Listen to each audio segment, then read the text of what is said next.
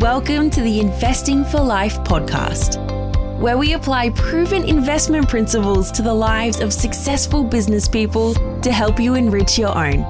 With your host, Douglas Isles. I'm delighted to be joined today by Professor Catherine Bennett.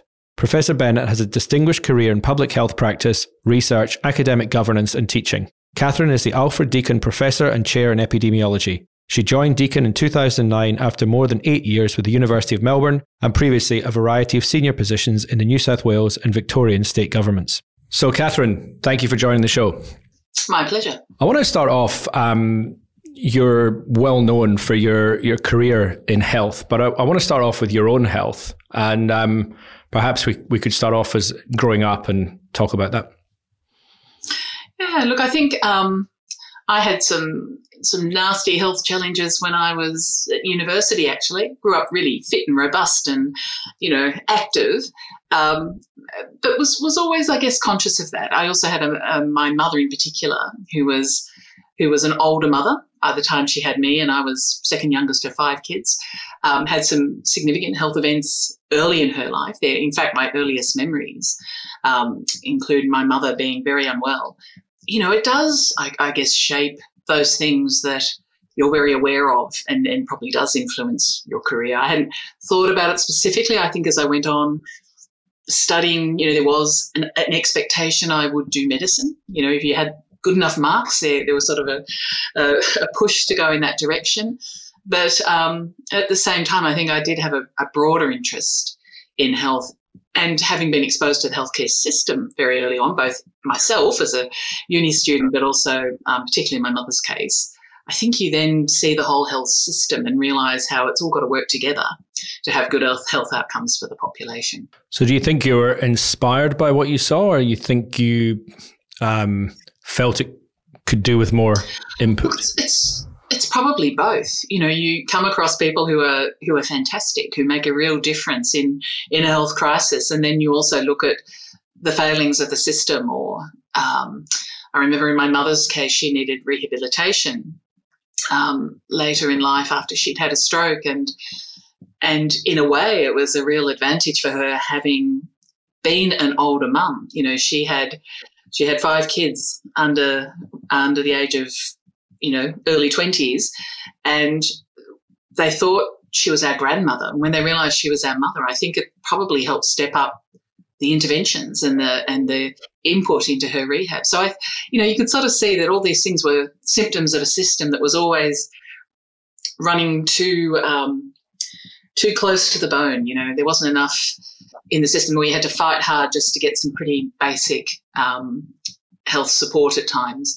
So I think, watching the people that worked in that system, some of them absolutely fantastic, others, couldn't do as good a job because we weren't resourcing it properly or we didn't have the right investments in the right place. So absolutely, I think all those things help you see the bigger picture, and it's easy to sit here and just criticise everything. No system, with finite resources is going to be perfect, but it's actually trying to find the solutions. That's where my interest sits. You made an interesting point there. I think you said you sort of ended up in medicine because you had the marks, if you like. And I remember growing up, everyone thinks if you do well at school, you'll end up as a lawyer or a doctor.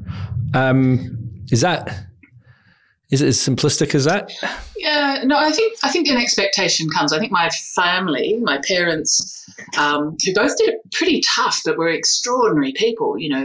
My mother was educated through to university, but at a very young age. She was at university when she was 15 and lost her father only a couple of years later, and then went out to work to help raise her siblings. My father was a very late child in his family, 20 to 30 years post his other siblings. So his parents were at retirement age, and so he had to actually go to work as an 11-year-old. To try and help rebuild their nest egg for retirement, because they couldn't afford to grow a child in pre-superannuation days. So I learned a lot about how they valued education, but they actually wanted for all of us, being one of 5, the best careers or the most secure careers. So medicine and law were it. They were the things that you'd aspire to. And interestingly, none of us actually went in. I'm not clinically trained. I trained in the sciences and love my work, contributing to the evidence that sits behind evidence-based practice and working in infectious disease research, but didn't actually go that path. But so it wasn't just that you had the marks, therefore you could do it and should do it. And in fact, it's most important that we have people who have their heart in the right place, that are doing it for the right reasons. But at the same time, it was probably also because I had this natural interest in health and clinical research and solutions, being solutions focused. So, and yeah, had a science brain as well. That thing of having, let's say, elder parents, it's obviously we only know what we experience ourselves, but do you sense there was, I guess, a different way of being brought up than perhaps to some of your peers? Yeah, absolutely. I mean, we were much closer to the thinking from the Second World War and, all those other things that people might get through their grandparents, but it's quite different when it's in your parents' ethos as well. So we probably were in some ways old for our time as kids, because we were hearing directly firsthand, why it was so important to value money in a way that wasn't about trying to win money, but actually respecting money and knowing, that it's not guaranteed in life, and that you must treat it with care, and you must be thoughtful and not all over the place with your spending. So we were taught to respect money, to know how to save, and to have a long-term view very early in life. And I do think that comes from my parents' generation and what they were exposed to in the war years and immediately post-war. That'd be a very Scottish philosophy. Well, as I said, it wasn't. Careful. They were generous as well, But we would have a ration night where, unfortunately, it would always coincide with one of our sports nights. But we would not have a main meal, and the money that we didn't spend on the lamb chops or whatever it was for that night, we gave to what was then Kampuchea or the sort of focus international charities at the time. So we were taught kind of charity and generosity as part of that, even though we didn't go on big holidays. We didn't even have a colour television when I was a kid. So it was a balanced approach, but it was, I think, a good education. So getting the priorities right. Your parents obviously being older, the longevity is more of a challenge than it would be for younger parents. So maybe we could sort of explore that. Yeah, I mean, I lost both my parents when they were quite young as well. So given the generation gap and losing them young, so they were both in their 60s, so not old. That certainly means when you've got a large family, but suddenly you're out there. And in fact, both parents were unwell in later years. And so it also meant you have that caring role, which a lot of people do experience as well. But again, I think it was really about, recognising, as a friend said after I lost my father, who died after my mother, but, do you feel like you've been pushed up a generation? And I thought that's true. Here you are, barely, I just turned 30, and you think, yeah, I'm glad that I was forced to grow up career-wise but also planning-wise, in terms of being not financially well off at that stage. I'd been studying most of my life, but secure enough because I'd put things in place to not feel as vulnerable. When suddenly at 30 you're the older generation. So yeah. Excellent. Okay. I understand that at one point later you had a breast cancer diagnosis, which would be something terribly confronting. I mean, what can you share about that time in your life? Yeah, I think it's one of those things, isn't it? You go through life thinking, what would it be like to have a cancer diagnosis? And and then when it happens, it is a surreal moment where suddenly all those past thoughts you might have had about something suddenly are in your world. But in fact, it just changes everything. You just have to deal with it.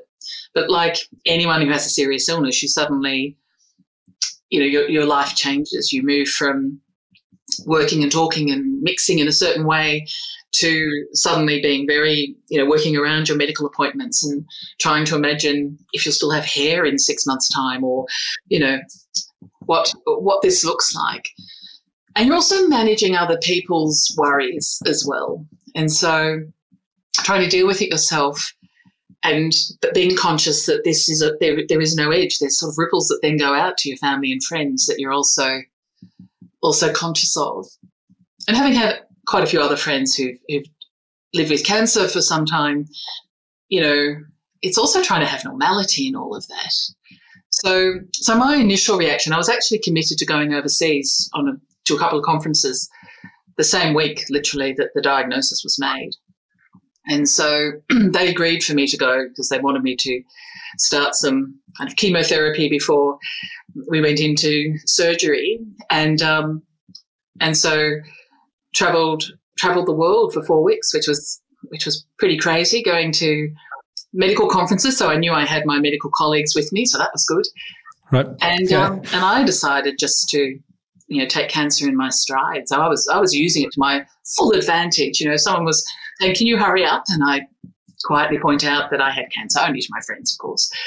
But I think it was adjusting to that reality, and some friends didn't know, and by the time I told them, I was through that initial stage, and thankfully by then already had a good prognosis, and they said, "Oh, you don't sound any different."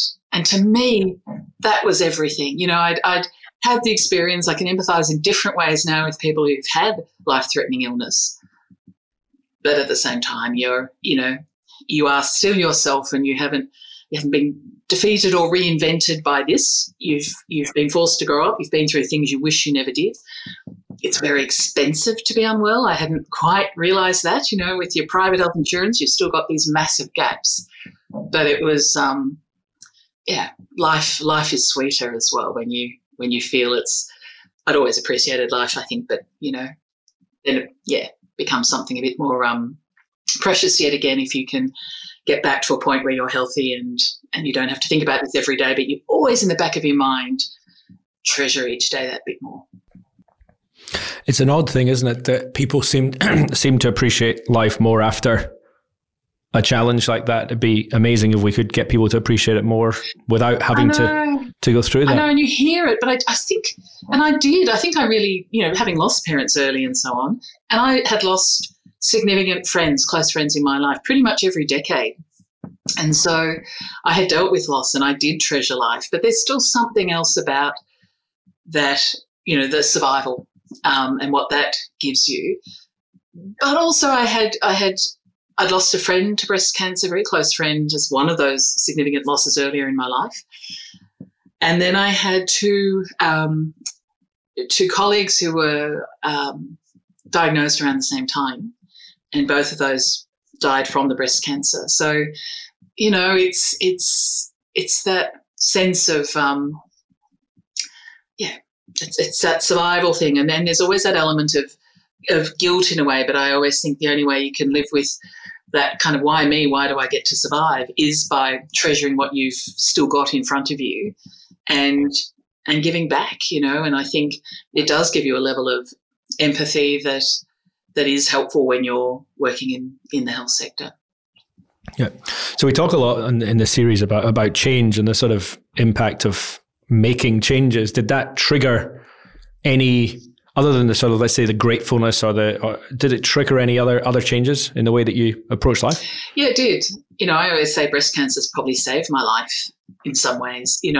I didn't have good work-life balance. I'd actually just relatively recently, within the 2 years, moved universities and despite the fact that I didn't actually think it was possible, I was working harder.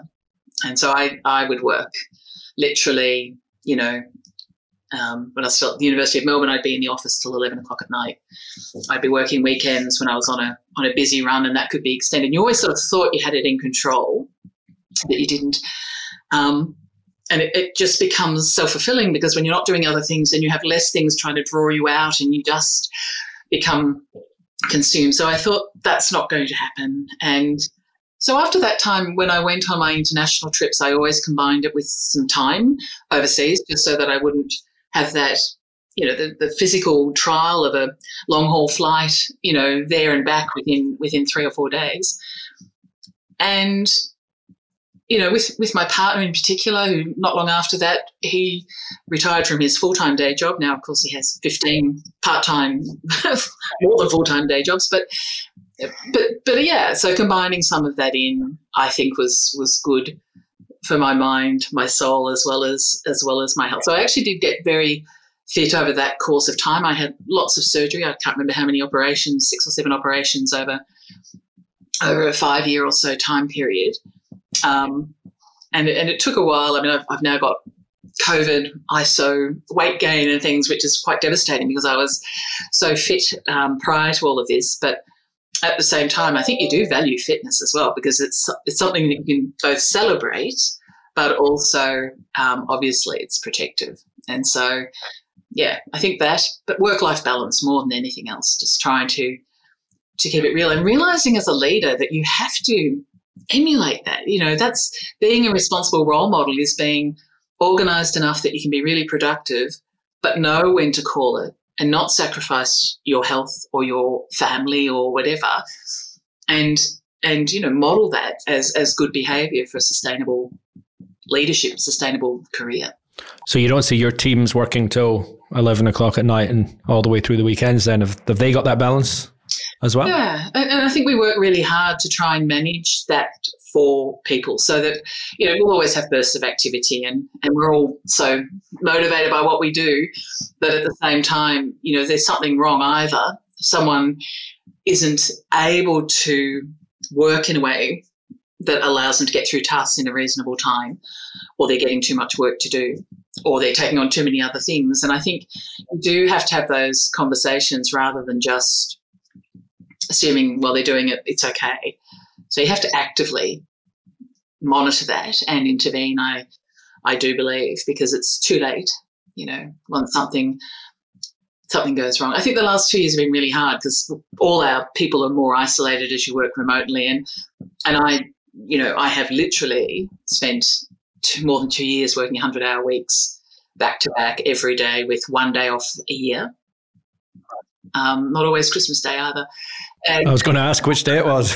New Year this year, Christmas Day last year. But you don't know till after it's over that actually you weren't going to have, more things put on you. But so, I know I'm not role modelling now, but I think these are extraordinary times, and I appreciate my team who are also, all over the shop in some meeting some deadlines and things. So there's also the love of the work and the energy you get from it, and, actually short bursts of this sort of activity, I think, are not a bad thing either. So you said in relation to breast cancer, almost this idea that you had imagined, or you'd sort of gone through your mind, like what might it feel like. Now, as an epidemiologist, let's think, I guess, a pandemic would be one of these kind of, if you like, diagnoses for the world that you must have spent a lot of time thinking about and imagining. So maybe we could go back to early 2020 and just this idea that your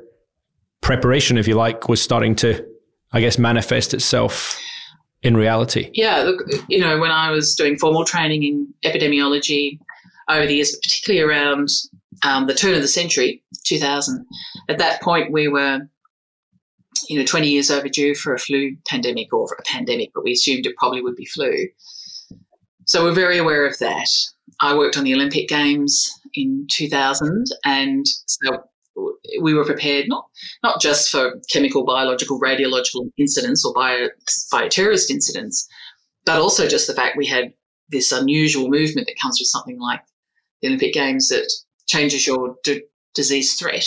You could potentially see something like Ebola in Australia, because you've got people that usually don't travel coming from parts of the world where they don't have a big tourist population leaving that area, to suddenly having people in your community.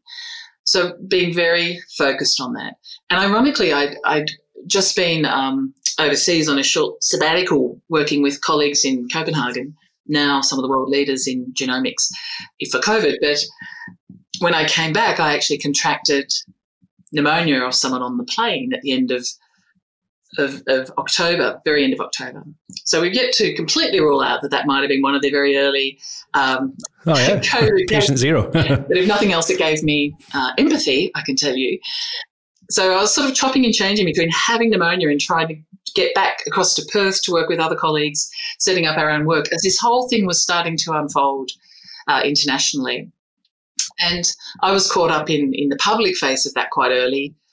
Someone who interviewed me about wastewater sewage the previous year for the BBC contacted me in February, and that started the media. The media just kind of rolled on from there. People came to me. I never, sought out media. It just kept snowballing.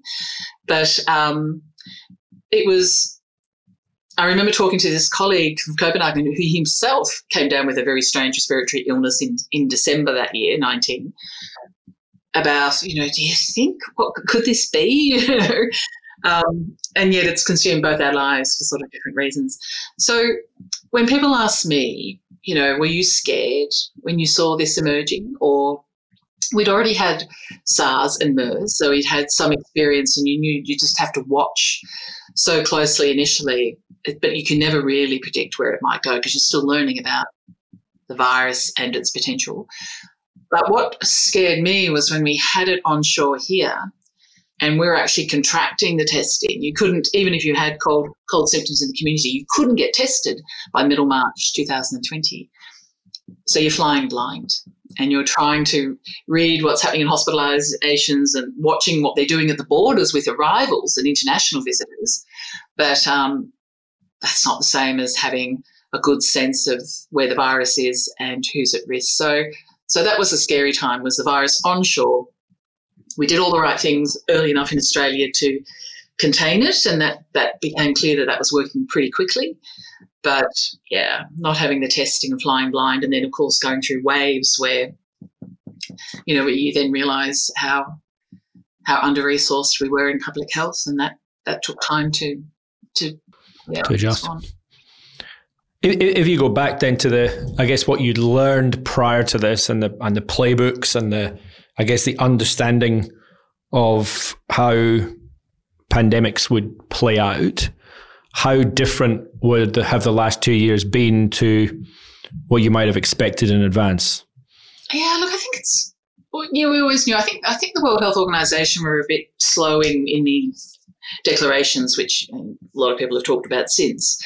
I think that we thought we were doing this in a more coordinated way globally.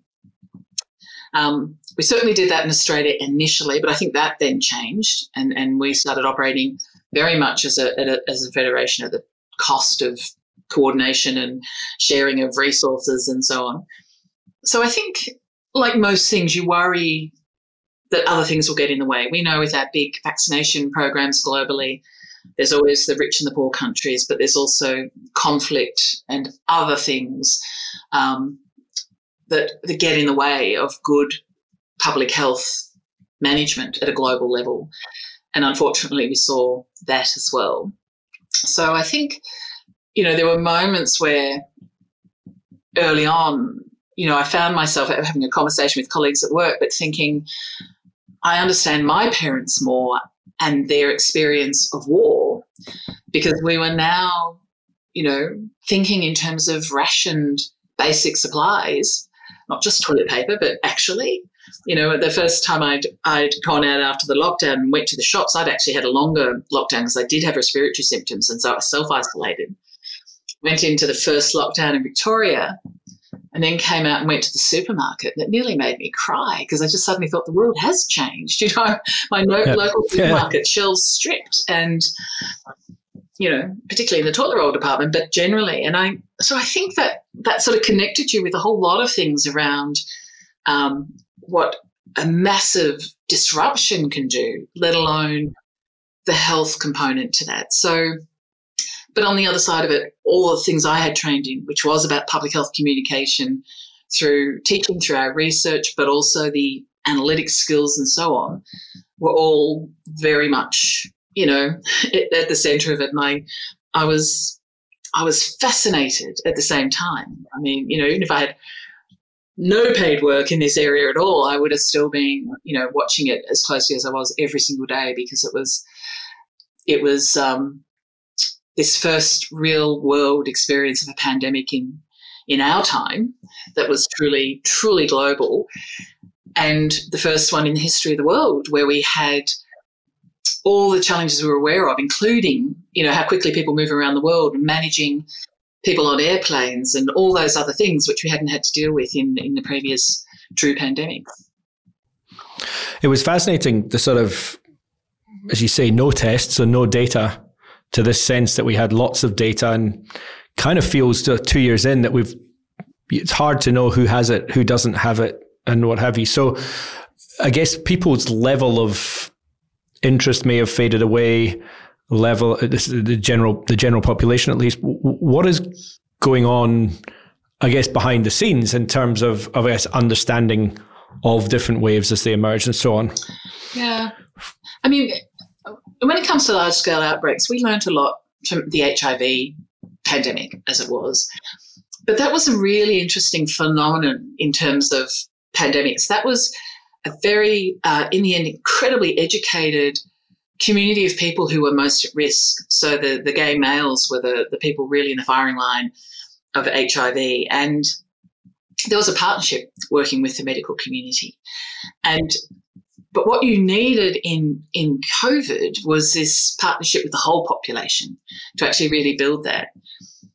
And part of that, and of course I'm going to say this because I'm an epidemiologist, but it is about numbers, and people see that as information and insight. And I think people really struggle to get their heads around the fact that a simple number that appears on your screen or your phone each day with the case numbers is an incredibly complex composite number driven by testing patterns and a whole range of things, people's engagement, people's fear of government, whether they report or not, all those things that impact it. So the data is always poor, and when you're monitoring it for trends and things are changing quickly, you can still monitor for trends. But as soon as we were rolling out the vaccination program, as soon as we were trying to look at a whole lot of other shifting covariates in all of this, the need for really good data became even more explicit. And I think we relied on passive data, but we also relied on modelling. That was something else that was new about the pandemic, was very early on saying, well, if we didn't do anything, what might it look like? And is that an option? And if not, okay, then we look at the list of things to do. But you need really good data or really sophisticated data analysis to actually take the raw data and generate the parameters you need to put into your model so that your model is reliable. And we never got to a point where the routinely collected data as part of the outbreak response was ever in a format that could be readily analysed. A lot of it was in text, and in the initial stages in Victoria at least. And so we weren't getting the data out of the second wave that helped us understand the virus as it moved through the community. So the modelling was being done, but not with the parameters coming from our own data in the way it could and should have. As time goes on, you get less engagement with testing and other things. We've got less risk of serious illness, so less people test for that reason.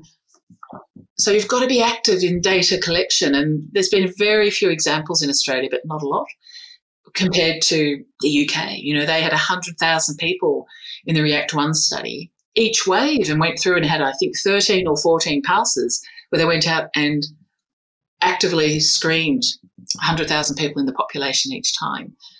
That's what we needed, and we never had the push or the funding or resources to do that, and each state trying to do their own thing wasn't ever going to, bring together the critical mass of resources you needed to do something like that. But that I think was the thing that we could have really benefited from. So what tends to happen, let's call it recency bias, but people will then adjust for the last pandemic and the next one will be different, if you like. Or at least that's how it works in financial markets. We always assume, I guess, the next crisis will look something like the other one, and then people get blindsided by something different. How much can we learn from COVID that we can apply to the likes of, monkeypox is currently the topic of the moment, but and how much is it going to be different? I don't understand that sort of dynamic in health.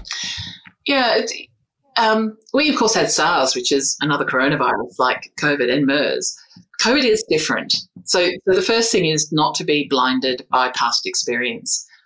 And I'll give you an example. With SARS and MERS, your infection, developed to the point where you had symptoms and then you became infectious. And that lasted for about 10 days. With COVID, the fundamental difference was that you are infectious before your symptoms develop. So you're completely oblivious. Unless you know you're exposed and are isolating, you're out and about.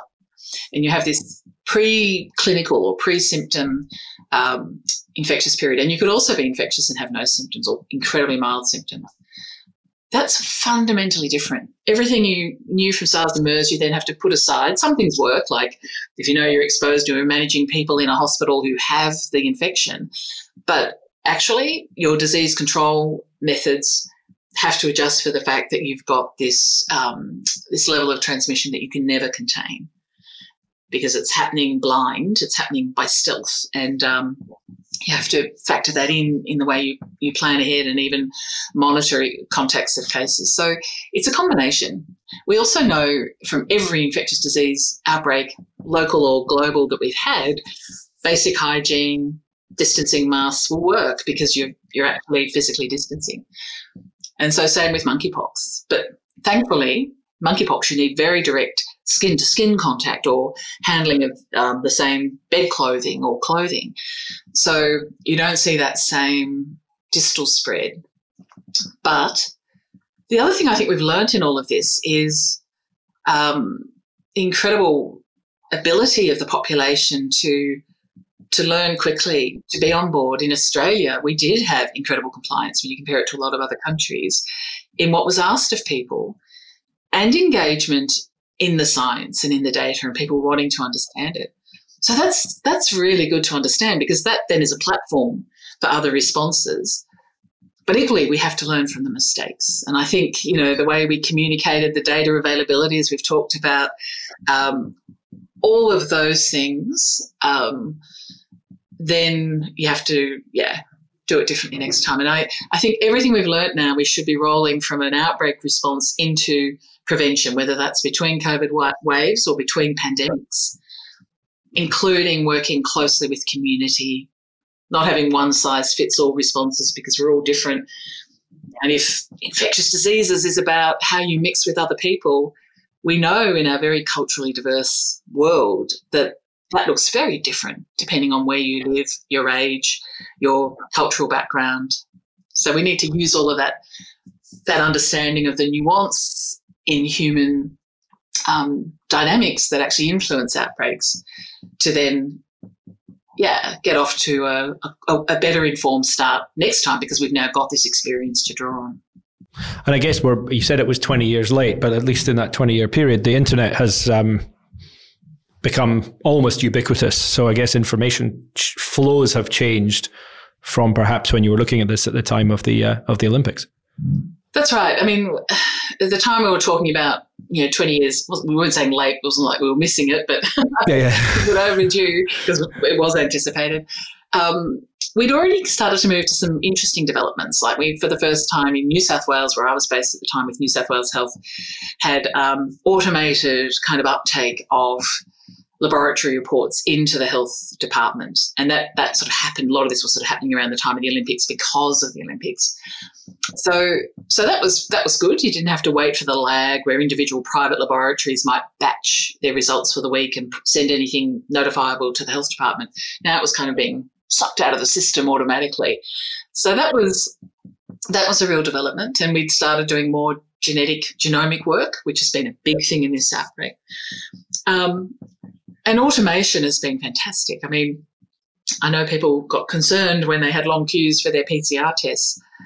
The extraordinary number, the fact New South Wales could process 120,000 PCR tests in a day, you couldn't have even dreamt of that 20 years ago. Whole genome sequencing was something that cost hundreds of dollars for every single sample, and it would take ages for you to, get 10 samples all genomically evaluated. So, technology has come along, IT has come along, and while we wore some of the cost of that in terms of people movement and all the other things, and dis and misinformation being shared, unfettered through some of those networks, at the same time, it's been powerful. And we've had, every journal article on COVID publicly available, even before peer review. So people like myself who do the peer review can actually access the papers and not have to wait for peer review. You can see where we're going. But just that, free availability, free access for people from any part of the world to COVID, new and emerging research was incredibly important to keep everyone in the link, and also able to particularly the poorer countries, not be disadvantaged because they might not have the same critical mass of research.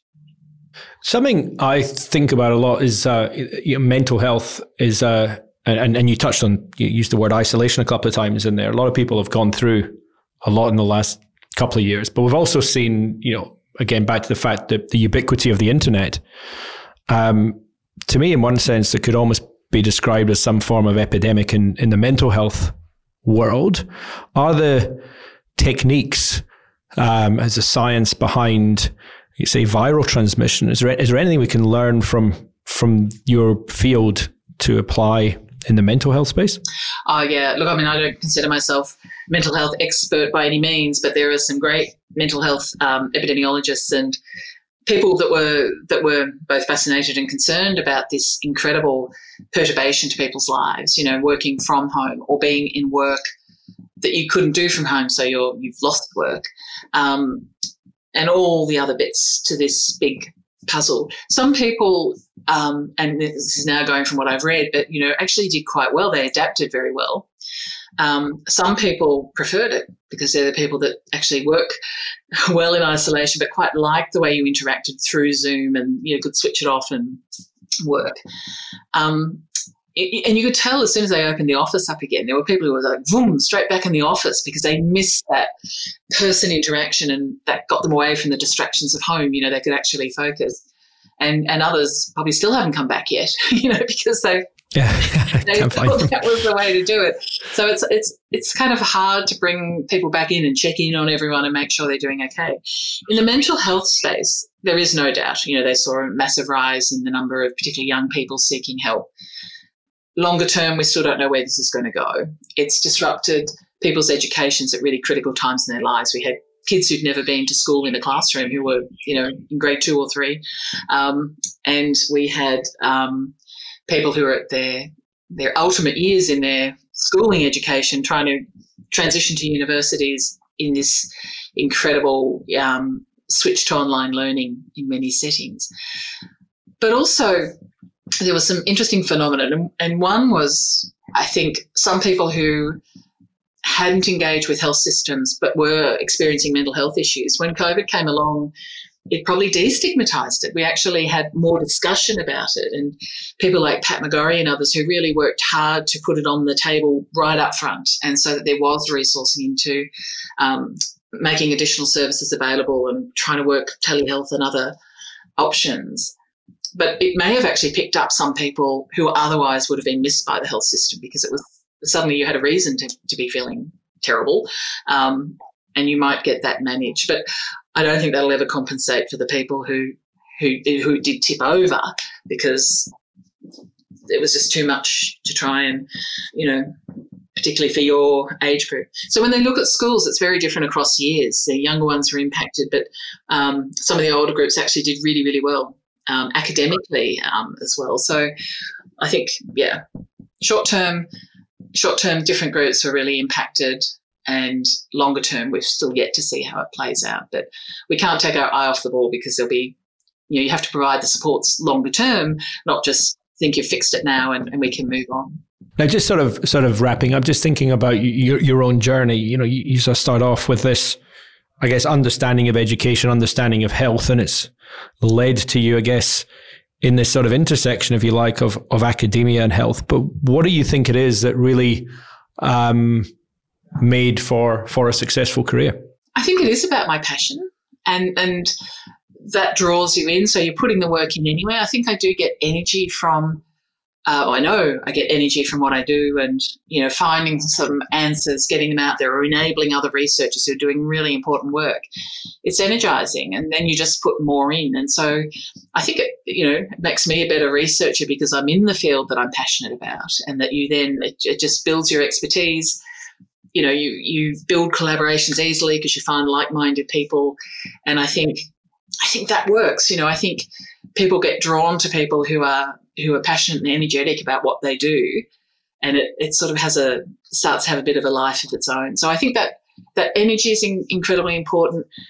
And I also, I used to have this adage about there's nothing as disabling as an excuse, and that actually came very early in my student life.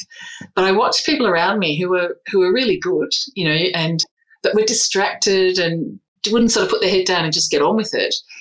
And it was like something would come along, and it was like they'd almost use that as an excuse to then not do well. And you'd always be left wondering what that person could have achieved because, they'd leave their essay till the very last minute, and then the printer would break down, and then they have to submit it handwritten, and then they'd get an average mark, but you never knew whether it was just because they were in a frenzy.